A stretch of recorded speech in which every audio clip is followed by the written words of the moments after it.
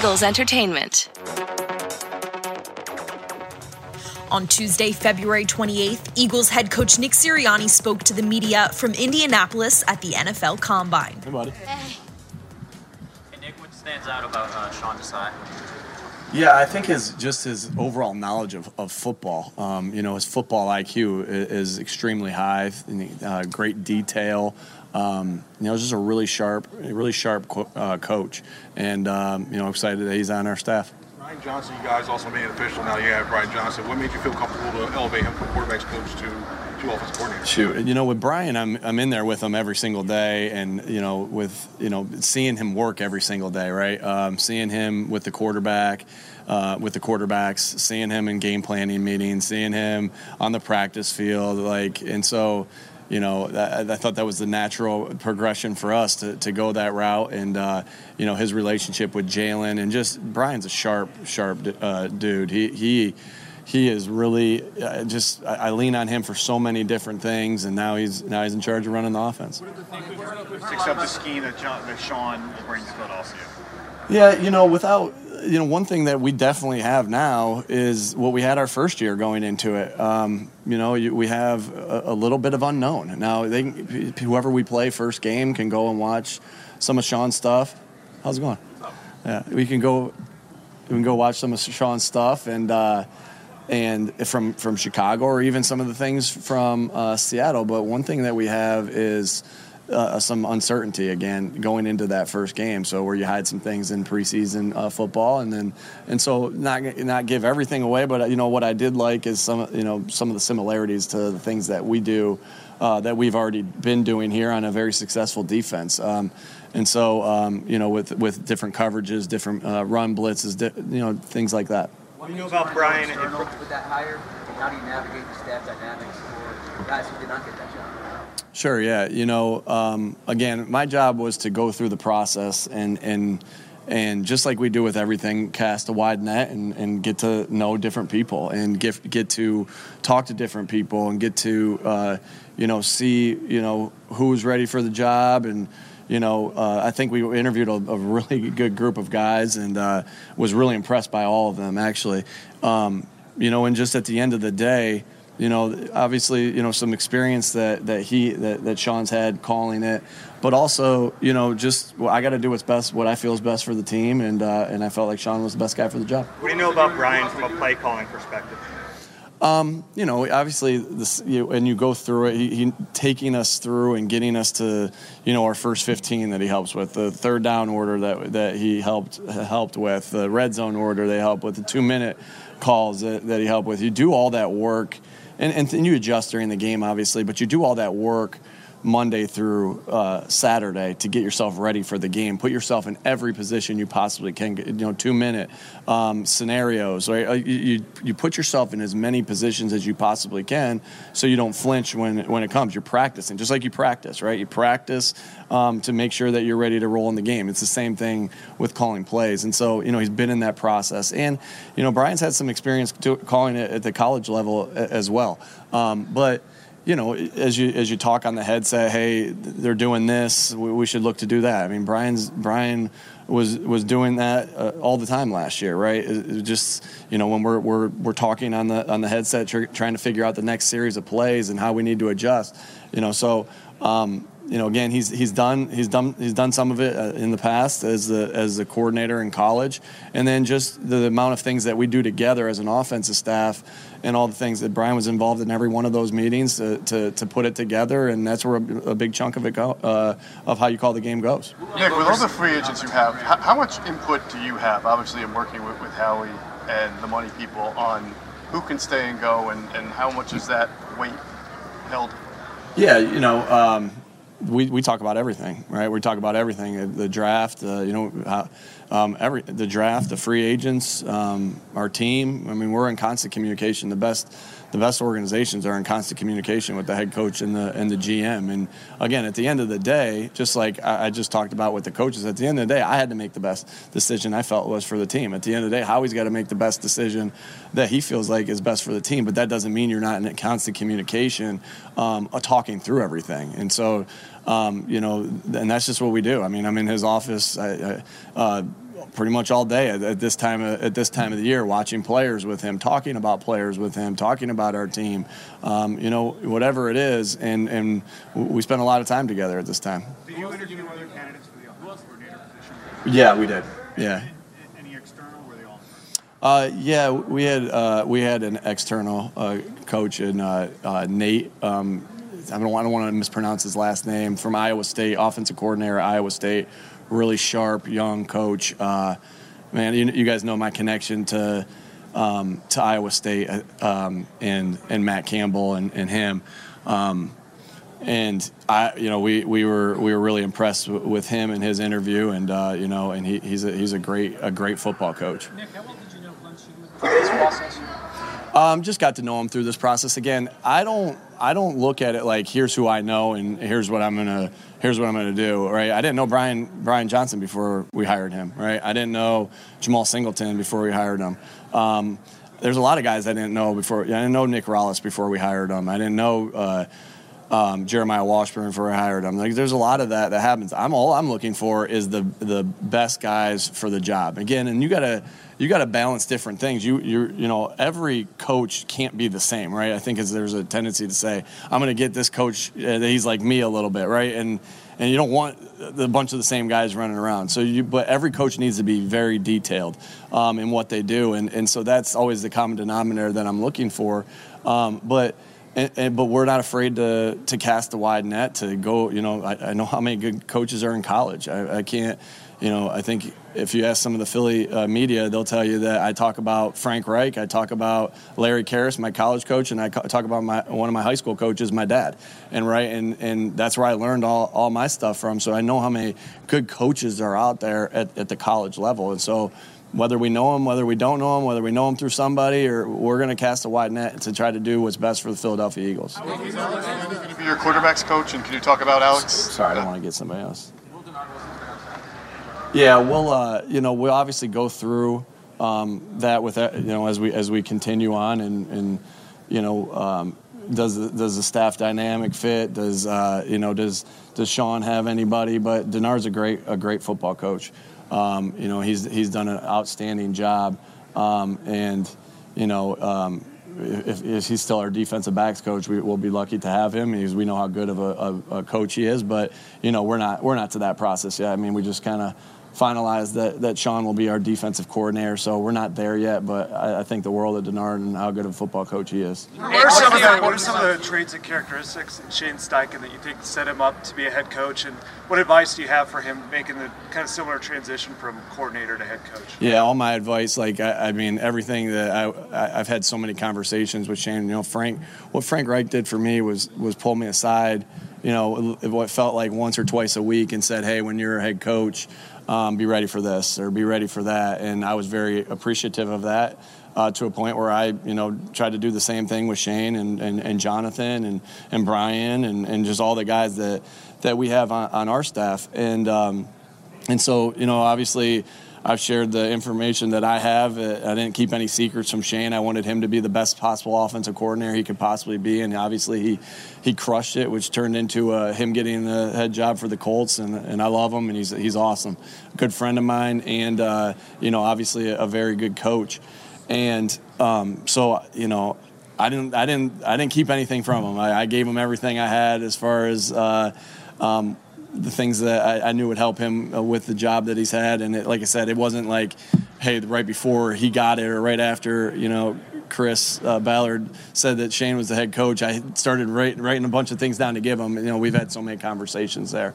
But what was the second part of your question? Just what sets him up to be a head coach? Yeah, I think first of all, you get the job because you excel at what he was doing, right? So he's awesome offensive mind, and so he excelled at that. Our offense played really well with Shane leading it, and he just was awesome. Calling the game. I think he's really special at calling the game. And that's why I gave up play calling duties. One was to make sure I was managing the game as a head coach, but also because of how much trust I had with Shane. Just relationships with players, accountability. Shane's he's a 10 in a lot of areas, and I think Indy got a special coach. Nice hat. Yeah. How important is those Jamestown roots as you still evolve as a coach? I'm sorry, say that one more time. How important is those Jamestown roots? Oh, you're talking about Jamestown. Yeah, okay. how important is those Jamestown roots Yeah. as you still evolve? You know, again, my biggest mentor as a coach is my dad. And then I also have my brother who gives me a lot of, you know, those are my mentors too. And so, you know, they're still in the area. My dad's still coaching pole vaulters for Southwestern High School. For my brother, who's still the track coach. I know my brother's not the football coach anymore, but I still am able to bounce things off of them. And I know, you know, and so I'm still, you know, one of my really good friends is the head football coach at Jamestown High School. You know, he actually was at the Super Bowl. I had him at the Super Bowl just because we had dreamed about playing and coaching in the Super Bowl for as long as I can remember. So I still have a bunch of conversations with, you know, with those guys about football, and you're constantly trying to grow in everything you do. I don't, I'm sharing information with, you know, Tommy Langworthy, who's the Jamestown head coach, and he's sharing information back. I'll take good information from anywhere, and you know, and then I pull for it. I like to read the newspaper back home, and you know, articles Scott Kingberg writes that he writes back home and about the local athletes there. And I know they got Jamestown High School's got a player going to North Dakota State as a quarterback, and so I like to follow the sports, and so I just got a lot of connections, and I owe a lot of things to Western New York. Nick, with deciding to promote Brian Johnson to offensive coordinator, was there an emphasis on maintaining stability for Jalen Hurts? Yeah, I mean, what you're going to see with our offense is you're not going to see a lot of change. We're going to, because, you know, myself, Shane, right? I mean, Brian, like we do it all together, right? And obviously Shane will be gone. There'll be little differences and little different ways that the game's called, but the way the offense is run with everything is going to be exactly the same. The way our guys run routes are going to be the same. The way we block inside zone is going to be the same, you know, for different looks that we get. The way we do our snap count, like you're not starting, you're really not, you're just continuing to build, right? There is no Shane leaves, you do this, and then you do this again. You just keep doing this because at the end of the day, like I was hired as an offensive coach to bring the offense that I have run in and that, you know, and my expertise in that. So I'll continue to do that. It's just going to be a different guy calling the plays, but it's still business as usual. And we'll miss Shane. Shane's an awesome coach, as we just talked about. But I know how many good people we have in that building. You know, Jeff Stoutland, Kevin Patullo, right? Jamal Singleton, Jason Michael, Aaron Moorhead, Alex Tanney, right? TJ Pagnetti, Roy. We have so many. See, and I said Roy because I don't know how to pronounce his last name either. I've worked with him for 2 years, so we just have so many good people there. Eric Dickerson, I don't want to forget anybody, but working with that offense that are still in place. That was important to keep good people there, because there's no doubt Shane wanted to take some guys there, but you know, they're Philadelphia Eagles and they're Philadelphia Eagle coaches, and my job is to keep good coaches in the building, because you know that's who touches the players every single day and help them get better. And you know, when you have good guys, you know, you don't want to. When you have to start over, you start over. But when you have good guys there, you want to keep going and keep working and to keep things similar. How do you kind of view a guy like Javon Hargrave, who's a versatile D lineman that can rush from various alignments, and how valuable that is? And then how do you deal with kind of the uncertainty of a guy like that as he goes to test the market? Yeah, he's awesome. He's awesome. You know, and he's been a big part of this team for the past 3 years. I've only been here for 2, but man, he is a big time player, and obviously you want all your guys back, right? You want all your guys back because you just went through a super special journey together, right? The journey is what you'll always remember, right? You know, and I know that loss will stick with us, but there was a lot of good moments in that journey, and Javon, and you know, just being around him every day at practice, he's just an awesome guy to be around, and so he's a great teammate, and he's quiet, and he's a quiet leader, but he's a great teammate. He's a great person. He's a great player, and so you want to try to get as many guys back as you can, but knowing that that's not always possible. Again, how he's got to do what he feels is best for the team. I have my input, just like we talked about, and you know, and we'll see what happens. But you know, I love Javon Hargrave. Last question, please. Last question. You get the production that you expected. Do you think that's a spot you would upgrade this offseason? Yeah, I think when you look at that, it's easy to say, well, Quez Watkins didn't have the same year he had last year. Well, he didn't have the opportunities he had last year, and it actually wasn't even close, right? And so, right, when you ran the ball the way we did this year, when you threw it, like, I think if Dallas Goedert doesn't get hurt and miss those 4 games, he probably has 1,000 yards. So you have 3,000 yards receivers potentially. You have one that had 1,500 yards, one that had 1,300. Did Devonta have close 1,300 yards? Like, somebody's production's going to slip a little bit. So it's not. And again, like, the things that Quez does is stretches the field. The things that Zach Pascal did was our enforcer, right? Like, go back and look at the tape of how many times he was in on a big block that sprung a big run, or even the play that he made against Pittsburgh for a touchdown. Like, why did that play come up, and why was he able to score on that play? And I'm talking about Zach. Well, it was because he had made that block so many times that they all jumped in. He ran by him, right? And so. The production, I'm just worried that all I want them to do is produce in the roles that we're asking them to. When there's a play to be made, make the play that you need to be made. But we understand too that they didn't have a lot of opportunities. And I'm talking about Zach and I'm talking about Quez. They didn't have a lot of opportunities because, like I've said to you guys, like, our pass game ran through AJ, it ran through Devontae, and it ran through Dallas Goedert. And so, we were looking to get them the ball. And sometimes, I know Doc Rivers used to say this a lot, like, hey, some guys are just going to have to get rebounds and get their rebounds, and then if you got a chance to put it in, you got to take advantage of that opportunity to put that thing in. But we're going to design plays to run through boom, boom, boom, right? And that's what we're talking about with roles. And so I think it's easy to look at the stats and say, hey, his numbers were way lower. They were, but he didn't have as many opportunities because of the other guys that we had on the team and how much faith we had in him. But we do have faith in Zach, and we do have faith in Quez that they'll make plays, when their number's called. It's just that it's called a little less. Last one. I'll get you. Sorry, I do it to Bob all the time. Bob says last one, and then I look like the good guy when I said, no, I'll get you too. Alex Tanny? Yeah, really sharp. What was really interesting of when we brought Alex in, almost everybody on our staff had coached him, right? So I was with him in Kansas City in 2012. Shane was with him in Cleveland in 2013. Jason and Kevin were with him in 2014 with Tennessee, right? And so, shoot, maybe he threw passes to Aaron. I don't know. He's just been everywhere. And so, but what struck us was that, how smart he was and how hard he worked to stay on the team as a number 3 and number 2 quarterback. And so even when we were in Kansas City, I still remember that Brian Daboll was having him do little projects for us. I don't think he got any of the coach's money, but the player, he was getting paid anyway. But he would do little projects for us to help us, right? And so you remember things like that, right? And I think that's what the rest of the guys felt that as well. And what Alex did is when we interviewed Alex for the quality control spot, he did everything he could do to be ready for that job, right?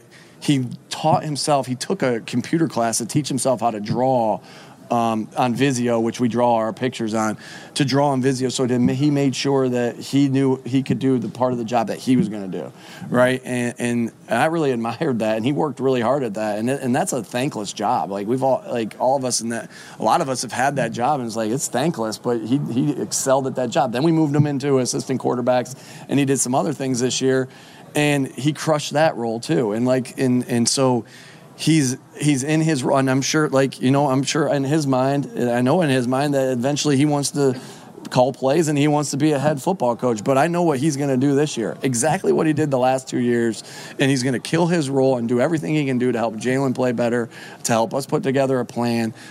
He's gonna work his butt off to do that. He's super smart. He's super intelligent. He connects with the players. He's got playing for 10 years in the NFL, right? He's got that instant connection there as well, and he's really worked to get everything he has, and I really admire that in Alex, and I know he's going to be a great quarterback coach, and he's done a great job for us for 2 years now. What are your thoughts on the possibility of outlawing the push play? Yeah, obviously, you look at that and you think, I think some defensive coaches are bringing that up right there, but we'll play whatever rules that they have. I think that it was obviously a very successful play for us, right? And you guys would know the numbers a little bit better, and I haven't hit my self-scout stuff yet. But very successful play for us. But it wasn't the only thing we were doing off of it, right? And I think we had some exciting plays that came off of it when the defense was trying to stop, the play that they thought was coming. And that's kind of what football is, right? The defense thinks this play is – we just talked about the Zach Pascal play, right? The defense thought this play was coming, and a different play came, and it ended in a touchdown, right? And so, hey, I don't get a vote, and they don't ask me, but I thought there was a lot of hard work that went into it, and there's a lot of technique and fundamentals that go into it, right? And as far as how our guys block it, and the specialty of our guys like Jason Kelce, and so we'll do whatever the rules say to do, obviously. But obviously we had a lot of fun. Coming up with those plays, right? We had a lot of fun practicing those plays, the different ways we did it. The guys had fun doing that. Fletcher Cox always wanted to be in on one of those plays, and so it was a lot of fun, and some of the wrinkles that were off of it, and I thought it was good for the game. Obviously, I'm biased. We had a lot of success with it. Thanks. Yo, yes. How are you? For more Eagles news and exclusive interviews, be sure to subscribe to all of our Eagles original podcasts, including Eagles Update, Eagles Insider, and Eagle Eye in the Sky.